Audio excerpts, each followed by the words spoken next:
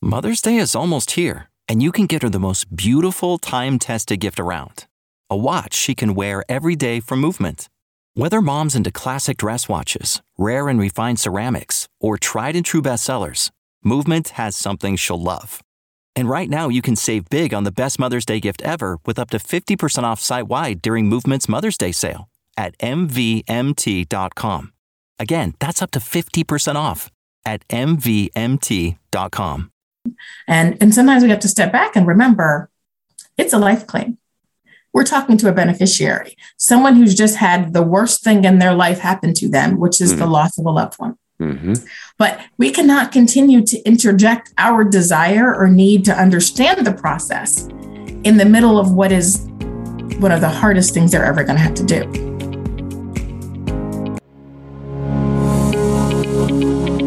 Welcome to the Delighted Customers Podcast. I'm your host, Mark Slayton, and I'm so glad you're here. This podcast is all about empowering leaders to achieve sustainable growth by consistently delighting your customers. We give you practical tips, proven frameworks, and share ways to help you delight your customers.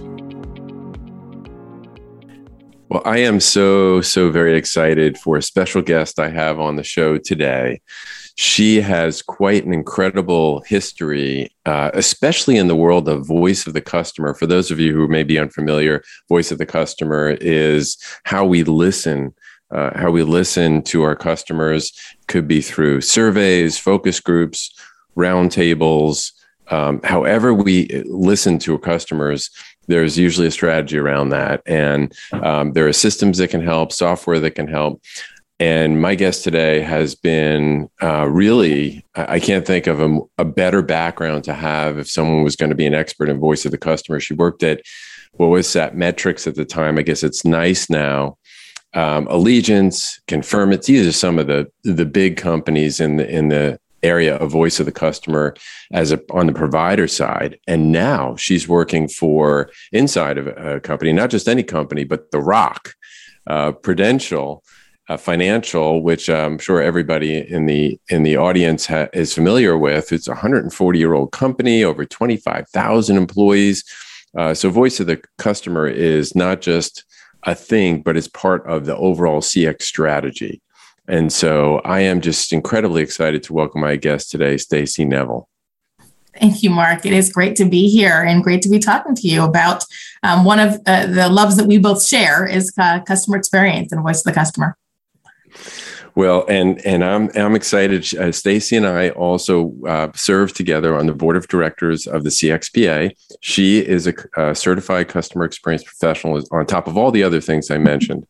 And what's interesting is today, we're not going to be talking and diving deep into voice of the customer, as you might expect we would. However, what we are going to talk about is the employee experience and how important it is and why it's important, and how it relates, and maybe some ideas around how those people interested in delivering or delighting their customers can incorporate it, embed it into the organization's culture so that it can drive the remarkable, outstanding experiences for their customers.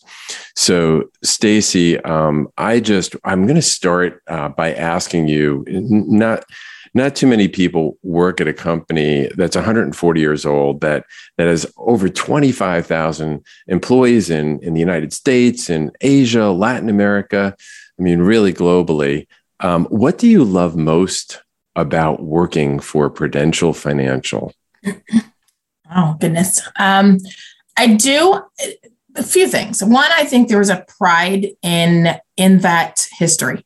There are times that I'm reminded, how we got our start. When you first join a company or anywhere and you kind of hear about the history. I worked for a lot of startups. I worked for a lot of companies that have been around, 5, maybe 10 years. And there's, a lot of excitement in that type of company, but then switching gears and coming to a company that has such rich history that got its start helping, the everyday man or the working man, working class families provide death benefits so that they wouldn't have to go into foreclosure or lose everything if they lost the patriarch of the family, et cetera. I mean, that's really how Prudential got their start. So there's a pride in probably that customer experience or that desire to help the everyday person that started this company.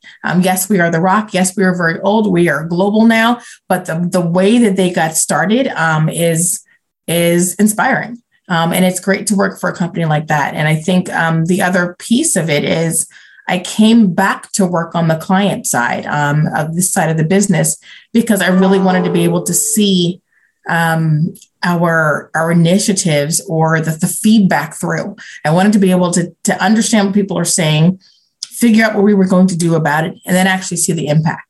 And there are times that on the vendor side of the business, you can't always see the impact. You can't see the impact to the end customer, or where it's really going to, where that rubber hits the road, why you're doing this. And I think that was a great return to, why we all do this. And that's probably the two things that really stand out to me is, what I really love about where I work and where I am.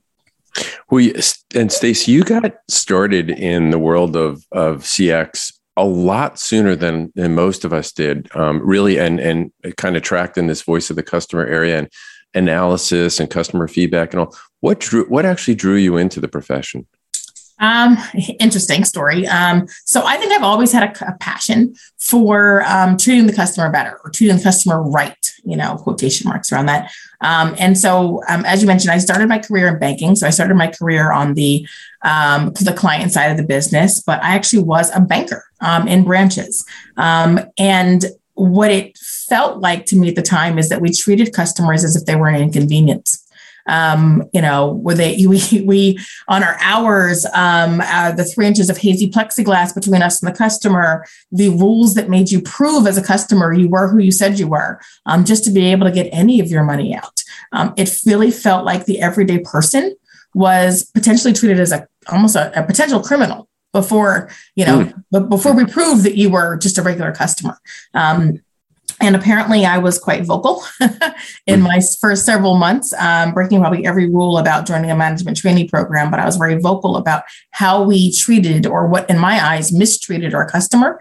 And I was lucky enough to get invited to join a new team that had just formed to collect and analyze customer feedback. Like, we're going to start this new thing called surveying.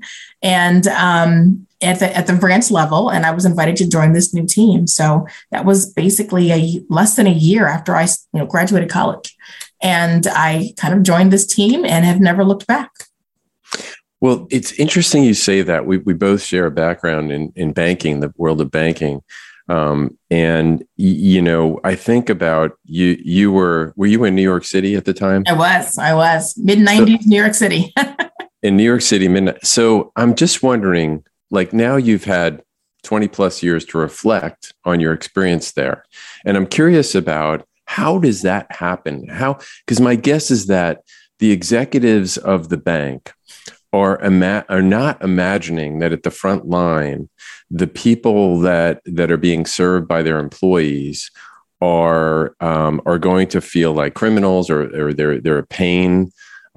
So what do you think might have been the disconnect? And it's not just this bank or that large bank or whatever. It happens all the time. But what do you think in this case might have been the disconnect?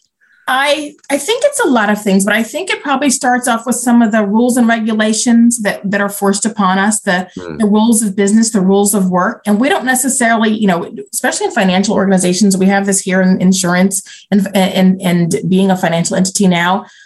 We are always trying to mitigate risk. We're always trying to keep, our employees safe, our customers safe, our businesses safe. So the money we protect safe. And I think those types of rules and regulations, one after the other, they're put in for a reason. But ultimately, when you start adding them all up together and you lay them on top of the process, they come out feeling a little impersonal. So, and we can get, a little rote in our everyday lives, right? And, I'm going to walk through this process, this function, this process, this function, this process, this function. We sometimes forget that there's a person on the end of that process, this function, or why we're here. Maybe I'm not here to just sell a bank account. Maybe I'm not here to just cash a check. maybe I'm actually here, and this, probably in decades later, I learned this more about customer journey mapping. Maybe I'm here to give you the money to buy your first car.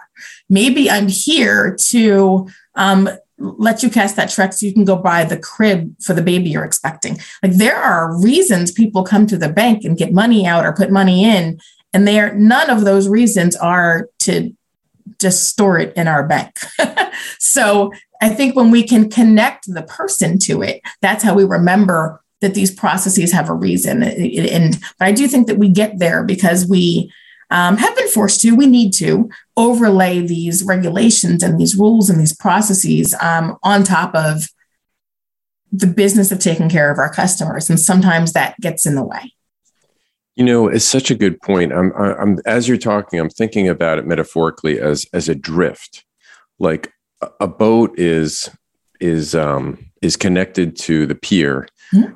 and it stays there. And at some point, someone loosens that rope. And I'm not a boater, so forgive me. There's probably real terms for these things, and it starts to drift ashore, and you lose focus on where you started, which I would imagine in that scenario, the executive team has in its mind that they're going to be the customer experience or customer first is something. I mean, really, what bank doesn't say that as part of their mantra in one form or another? But heavily regulated industries like banking, and it's not just banking, it's whatever industry and whatever else can cause you to lose that drift, and that I think it's not intentional, it's not mean-spirited. But it does prove that there is a balance of tension between the powers that pull against the customer experience, i.e. regulation, security. Security is a big one. Passwords, passwords, log-on information. That gets in the way of things like ease and effort that are so critical to driving loyalty in customers. And it's that tension. Do you agree? I absolutely agree. And sometimes we don't design the processes that will keep us secure, keep us safe, that are for our customers' benefit even. Ours and our customers, we don't design them thinking about the customer experience. And I think to your point, that's why we have to be very intentional. Or, there are folks in the company like us who have to be very intentional about, yes, but how does that impact the customer?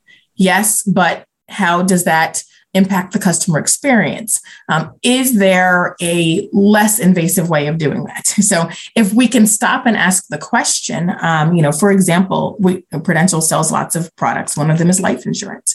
So we have, what I love is that we have this desire to know and understand what our customers are thinking, feeling, saying through processes. So we have a lot of requests for feedback, a lot of requests for information. We really want to know, at every stage of a life claim, how it's going. And sometimes we have to step back and remember it's a life claim. We're talking to a beneficiary, someone who's just had the worst thing in their life happen to them, which is the loss of a loved one. Mm-hmm.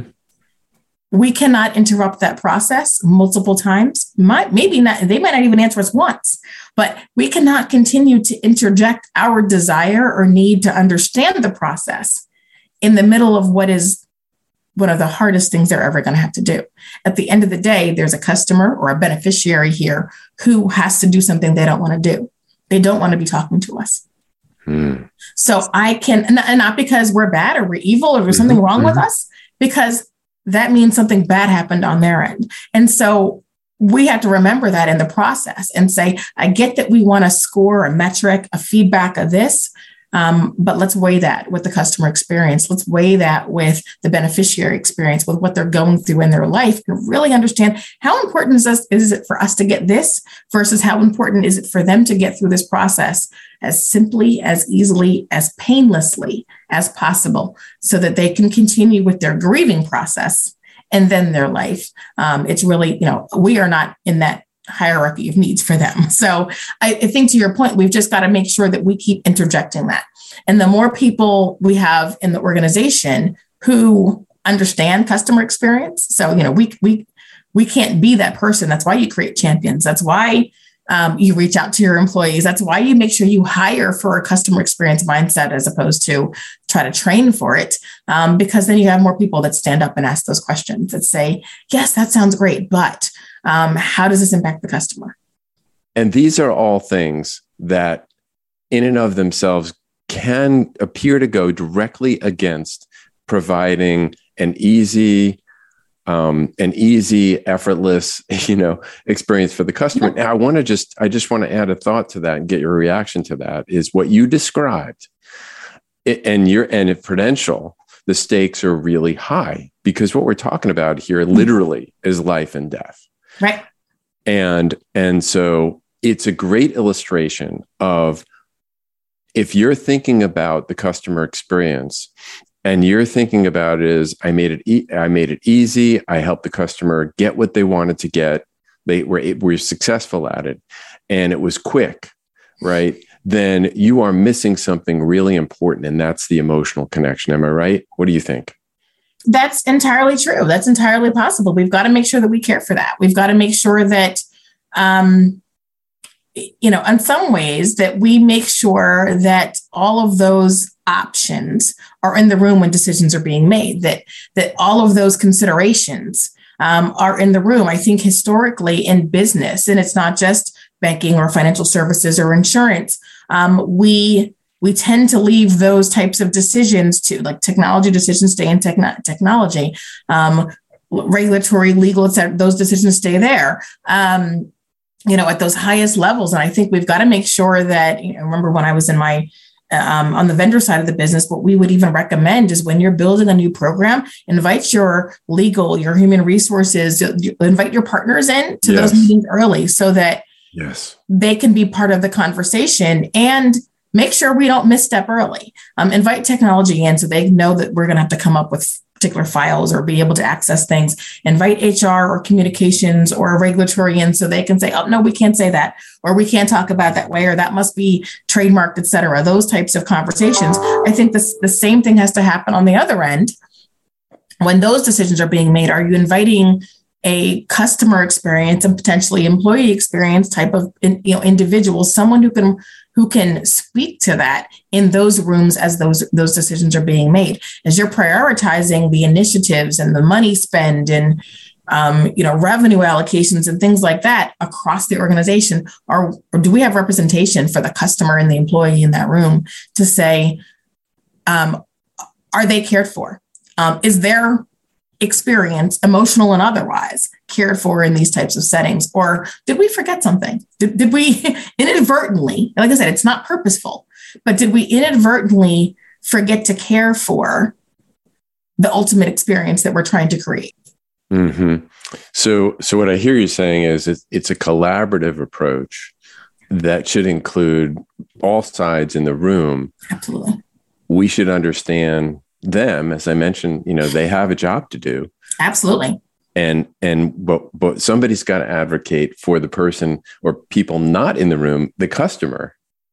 And if you don't have a function, I mean, that's part of the reason why I think both of us are serving on the CXPA board, is there should be a dedicated function within an organization that advocates for the customer. Absolutely. Absolutely. And I think, our ultimate goal is that it's not to make ourselves obsolete, but how do we kind of give that learning, that attitude to everyone within an organization? How can everyone have a little bit of the CX function in what they do? I mean, as a representative of a financial institution, I have to think about our regulatory practices. I have to think about keeping us safe, risk smart, things like that. I've got to make sure, that I keep the company's best interest at heart, while I'm also caring for the customer. I think we want that same thing from those individuals, to start thinking about the customer a little bit. But I think we get that when we interact more together. Well said. Well said. Well, let's go ahead and take a break. When we come back, we're going to be talking about the employee experience. And if it's a term you're not familiar with, we're going to shed some light on that. Stacey will, and share with us some ideas she has about how it connects to the customer experience and why it's just so critical. You are listening to the Delighted Customers podcast. I'm Mark Slayton, your host. And if you're just starting out on your CX journey, and need help with a CX strategy, I know it can be tough. Maybe you've been on your journey and just need help getting to the next level. I've walked the walk as a CX practitioner, and I know the real world challenges you're facing. I'd love to come alongside you and put our heads together and jointly define the problem that needs solving. Let's have a live conversation. You can reach me at empoweredcx.com.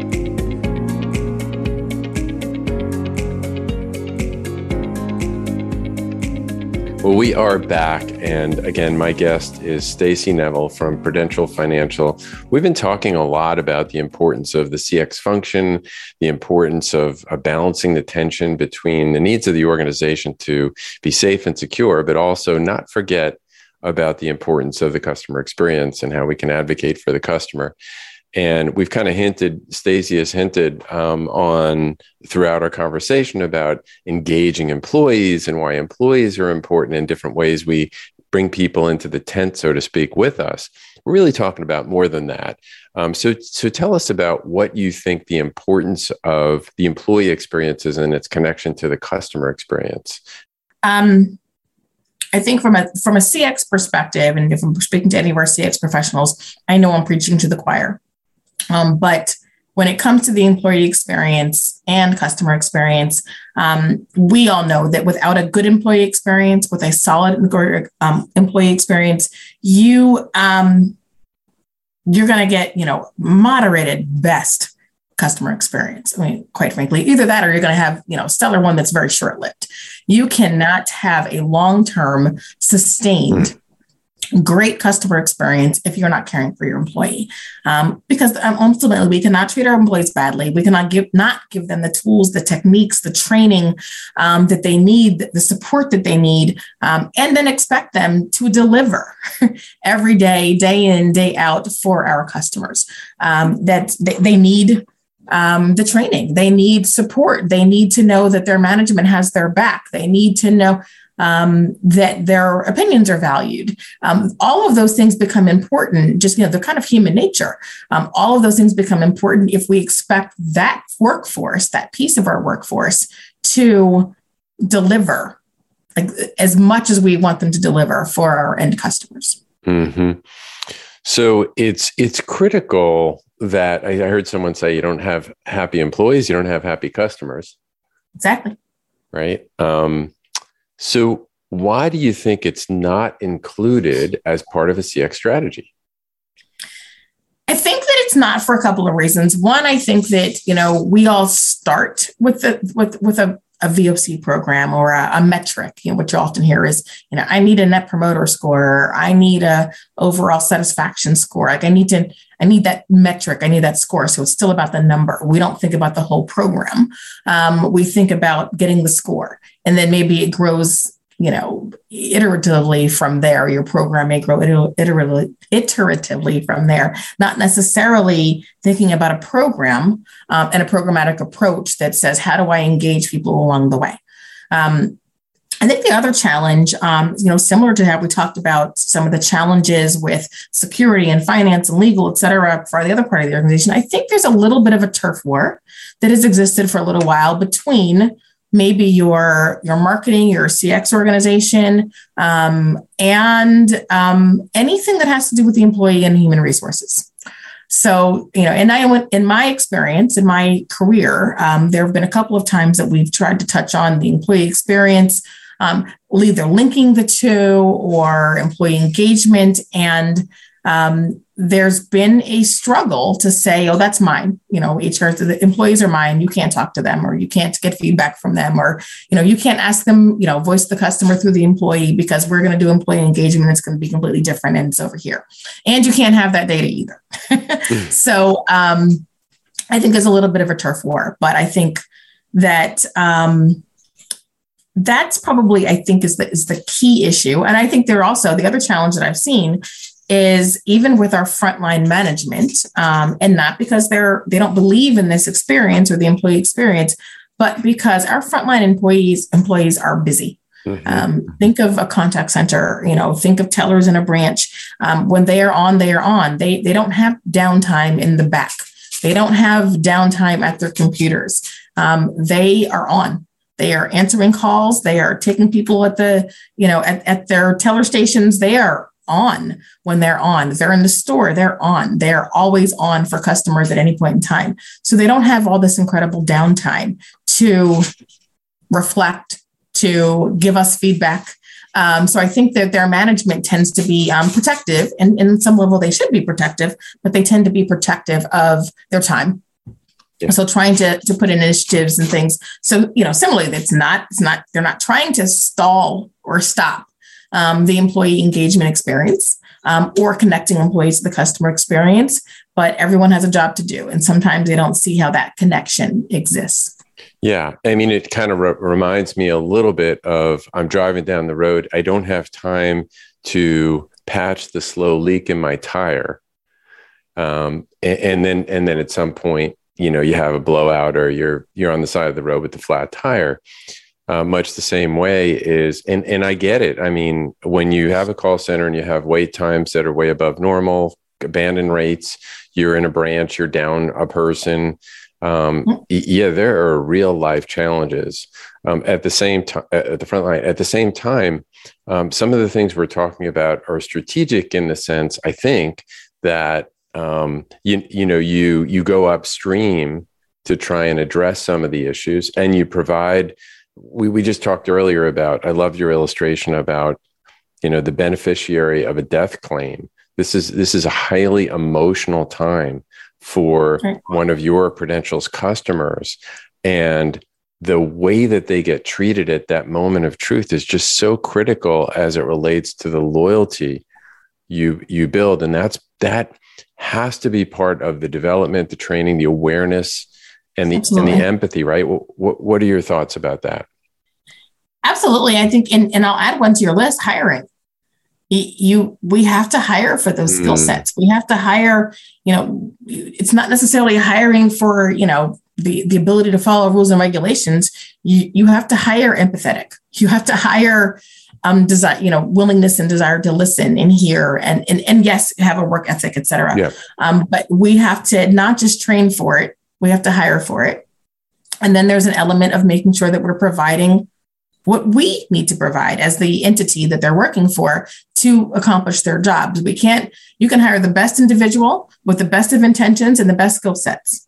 But if their technology doesn't work or they were never trained properly, there's nothing we can do. Then their hands are tied. So they can't deliver the stellar customer service they want to provide with broken down technology or something of that nature. I think that experience is so tied. As you know, one of my experiences, we were talking about, all the teller experience. Another experience I had for about a year and a half in my career, I took a slight detour from customer experience. I worked for a utility company, working directly within the HR department. Originally, we thought that my job was going to be as a consultant, but as my job was going to be more around kind of upskilling and building a trainee program and bringing in great levels of MBA students and things like that. And then we quickly realized shortly after I got there that we had a culture issue within the organization. The staff across the company, but especially at our front line, so the utility company, our linemen, the line offices, et cetera, they were completely disconnected from their corporate and executive staff. They were disconnected in how they approached work. They were disconnected in what they valued in work. They were disconnected in communications. And there was no way we were going to push anything through middle management or our linemen and line staff, because there was a complete sense of mistrust of the entire corporate structure. So we did an about face, and we spent about a year doing basically an in-person employee experience survey, more or less, where we traveled to every office, got employee feedback from literally everyone in the company that was willing to give it to us. We met with management, we met with linemen, we traveled and we went and talked to everybody to make sure that their voices were heard. And then use that to make recommendations back to our executive staff. And the whole purpose in that was, one, to identify the issues with the culture, but also to help rebuild the culture and rebuild the trust between the two pieces of the company, the two parts of the organization. They really were divided in two. And I think that was, it ultimately became that without the voice of the customer or the voice of the employee, without understanding what their issues were, what their engagement was like, what they were experiencing, and some of them were experiencing some very even dangerous situations, whether it be they didn't have the proper equipment, or they're out encountering snakes in the road, didn't have the proper equipment to be able to climb that pole and deal with whatever, or the weather conditions, or didn't have the proper support for management, et cetera, didn't have weren't hiring enough to be able to backfill positions. Therefore, there's a lot of overtime. And we talk about regulatory, they have OSHA constraints and OSHA issues with regards to injuries at work. All of these became issues and disconnects. So once we were able to do that, really hear that voice of the customer, it began to have an impact on how they interacted with their customers and their management. So I think it was just a testament to sometimes you've got to take those drastic measures for your employees. To make sure that you can ultimately deliver. What a great story. Thanks for taking that little detour in your career and sharing the story about the lineman and the disconnect. And I think what I hear you saying is there's so much to unpack from what you just said. So one of the things I heard is that treat the employee experience in terms of the intentionality the same way you're approaching the customer experience. That is, an intentional way to listen to them different ways, on ways that they can voice their opinions. Enlist that, encourage it, and then respond to it, absolutely, when you hear it. So it's part of the strategy is the listening to the employees and understanding, back to what we said earlier, unhappy employees make for unhappy customers. There's studies that were done that just connect those two things. And then I heard also, are you making sure that you have they are equipped with the right tools to do their job? Right. And then I also heard you said, and this may be a more fundamental thing that I heard you say, which was, are they connected to your purpose? Are they in alignment with the mission that you have as an organization? At the top, Stacey, you mentioned, you think of Prudential as this sort of ubiquitous, huge, old, I have two girls in Boston. So this huge building that you see with the circle on top, and it's part of the Boston skyline. It's this entity. Well, wait a minute. It actually is a way for, number one, the average working person to be able to accrue financial wealth over time, and also to have protection in the event of some tragedy. Wow, that's a mission. That's a purpose. It's easy to lose sight of that, isn't it? It is. But we've got to remember why we're here every day. What we're doing. I'm not here to shove paper from one side of the desk to the other. We're trying to make lives better. We're trying to make financial wellness better. We're trying to, help individual families prepare for their futures. The good stuff and, perhaps the bad stuff. But, absolutely. That's what's inspiring about what we do every day. And just to follow on that thought is that's up to leadership, because people forget. I've heard there's a culture, and then there's a shadow culture. And the shadow culture is what people really do and see, the actual culture. The culture might be what leadership states on a statement of what they'd like the culture to be, right? Right.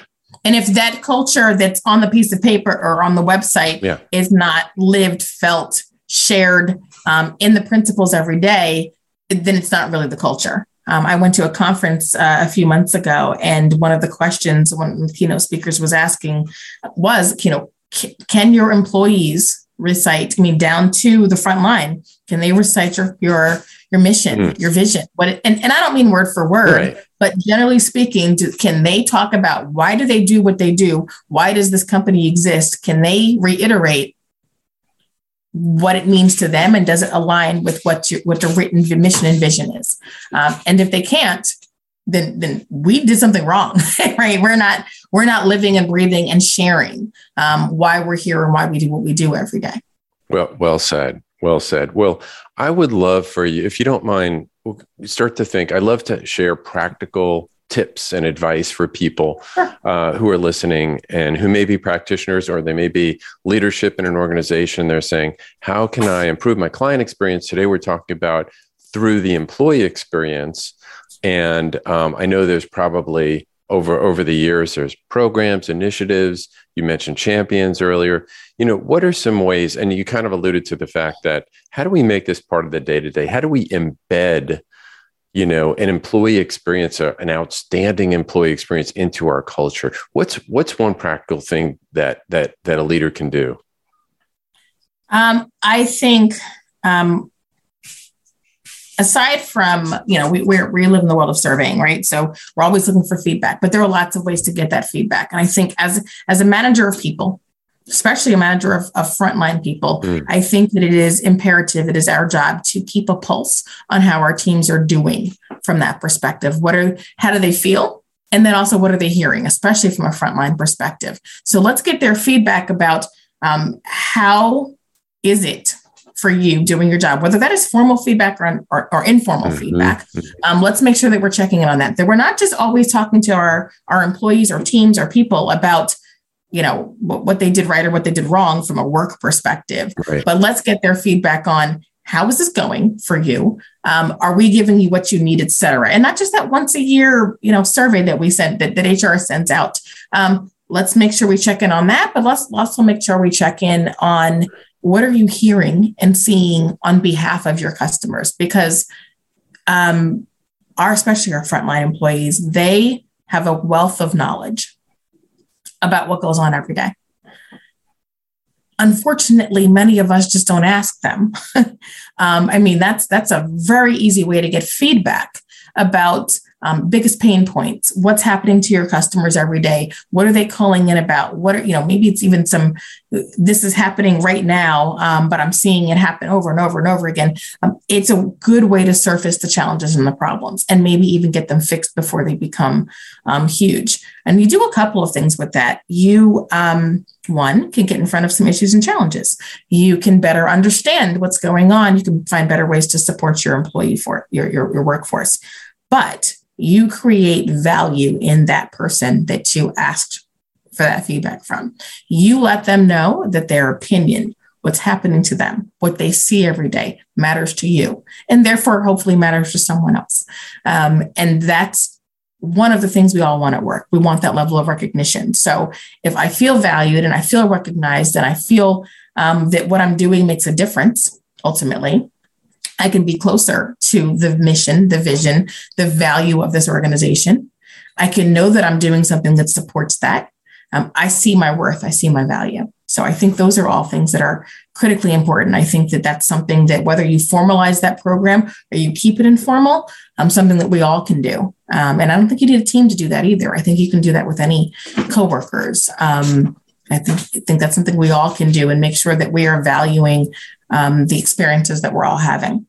Yeah, so important. And I really appreciate what you said, is that it's as simple too. We're not talking about things that cost millions of dollars to implement. Right. We're talking about how easy it could be to miss the listening that can happen either in a team meeting or a one-on-one that happens between these big surveys that happen once a year.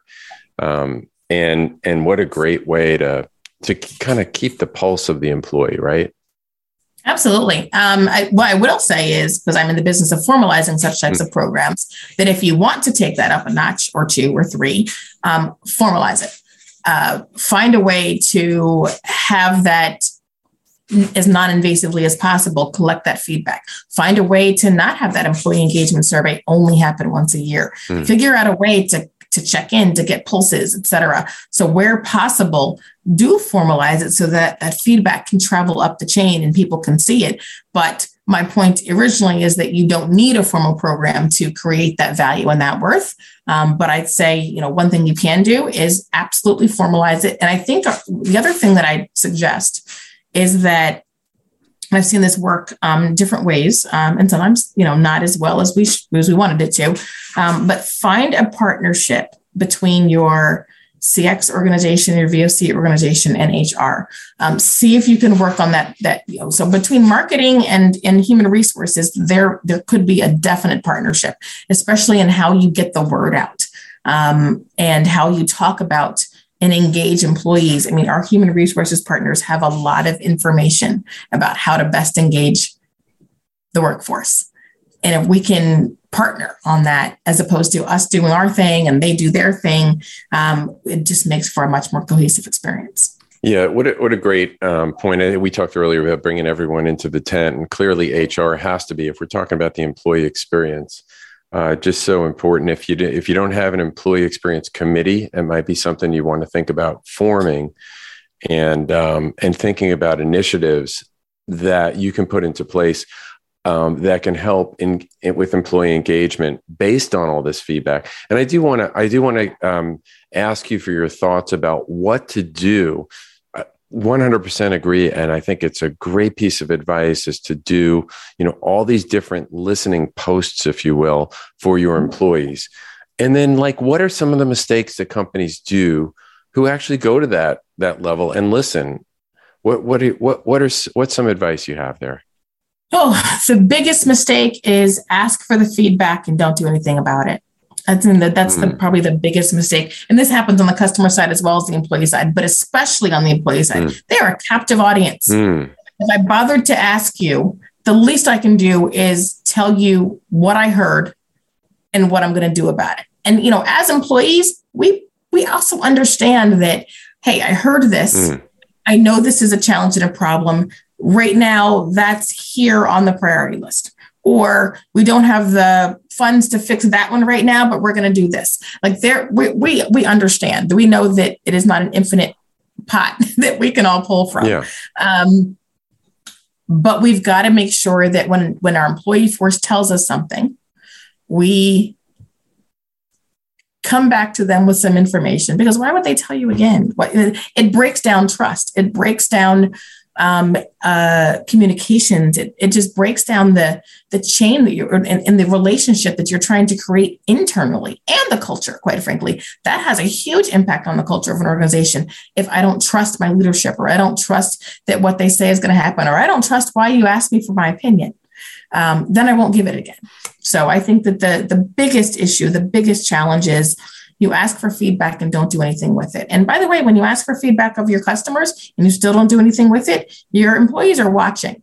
They know that happened. So you're sending a message there as well. Yeah. They know that happened. They're always watching. It's, not to liken myself as an employee to being a child, but, we say our children are watching and listening. Right. We learn from behaviors that we see, not just what we hear, not just what you tell us. And they're all watching, and especially our frontline. So we've got to make sure that we're honoring the feedback that we get. One of my favorite statements is feedback is a gift, and whether it's internal or external, feedback is a gift, treated as such. Yeah, feedback is a gift. Thank you for sharing that. Now, I heard what you said is, we need to follow up on what we hear one way or another. And I also heard you say we can't be all things to all people. So everybody has wants. We can't make everybody's wants happen, but we can at least say we're addressing them. And by the way, be transparent enough to say, here's what we heard.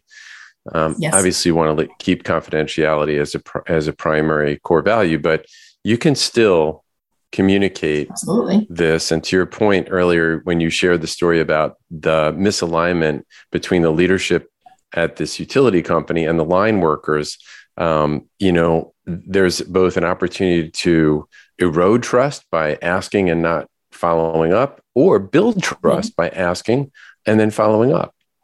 Yes, absolutely. Absolutely. That's the key, I think, is, we're all asking for feedback. It's, it's up to us what we do with it. Excellent. Well, let me turn the conversation to something on a little more personal level, which I like to do from time to time with guests. And that is to say, number one, there's so much to learn from what you've shared. You've had great life experiences and given back so much to the customer experience community. Was there a turning point in your life, either professionally or personally, that changed the trajectory of your career, or at least how you approach your career? So, sort of. I think one of them I already talked about. I think that first turning point of, complaining about how we treated people, and that leading me to what is now Voice of the Customer and Customer Experience, was the first turning point. The next one I think is more personal. In 2011, I was diagnosed with a chronic disease. Not all rosy, not all perfect, but obviously it's way past 2011, and I'm still here and things are good. That said, I think that did change my outlook on life and work. It reminded me that life is short. It reminded me that not only is it just short, but the time that we have here, let's enjoy it. And that means enjoying it at work as well as enjoying it personally. So I think I take more joy out of what I do. I think that it inspired me to try for some things, or to put myself out of my own comfort zones, to apply for a job where I knew speaking on big stages. And this is my time at Confirmant. I spent 6 years there, and it was wonderful. Webinars and stages and talks and thought leadership, so stepping out of my comfort zone of, client customer or consultation and, project management into this world of being considered some kind of a thought leader or a subject matter expert on this topic. That's what I wanted, putting that out there in the universe and then seeing what came, and working on myself to get there as well. I think it put me, I'm still continue to be nervous when it comes to public speaking. But I got way more reward from putting myself out and stretching myself in that than any kind of deterrent for doing so. I actually very much enjoy that I did that. And I think it's caused me to do some other things. So I think personally and professionally, it has definitely pushed me out of that comfort zone. Also made me start to examine what is that I do want to accomplish, and within boundaries. So my accomplishments aren't all professional. What I'm trying to do isn't always professional. So I did need to also say to myself, okay, what's the balance that I want to create with that? Because as much as I love what I do, and I do love my job, I work to live. I don't live to work. So that work to live is what can I do with my family, my loved ones, my kids, how do I strike that huge balance? And in a way that makes sense for everyone. So where I'm rewarded professionally, but I still have the time that I need and want to do the things that I want to do personally. Well, first of all, thank you so much for being so vulnerable to share that on that personal level. And we're grateful that you are still here and doing well. And two is just a reminder to all of us, really, we get caught up in the day-to-day. I know I do. And just how short life is and how quick it can pass us by. We could wake up, one day and realize so many years have passed us by, and you're just asking yourself, how can I, number one, get joy out of what I'm doing? And you're making a choice to do that. Absolutely. I not all days are great. We all know that. Yeah. But we don't have to live as though. I think that there can be a great part of every day, even though not all days are great. So I think that you have to find that joy. And as you said, create that joy in some cases. Well, on that note, I want to thank you so much for being on the Delighted Customers podcast today. You bring so much wisdom from all that experience, and just grateful to serve on the board with you, and look forward to continuing the conversation. Thank you. It's great being connected to you as well. And thank you for this opportunity. All right. Thanks, Stacey. Hey, thanks so much for listening to the Delighted Customers podcast. Be sure to check out the show notes for any resources and links mentioned in the show. And you can find those on my website, empoweredcx.com. And remember, when we serve others well, we make a difference in the world.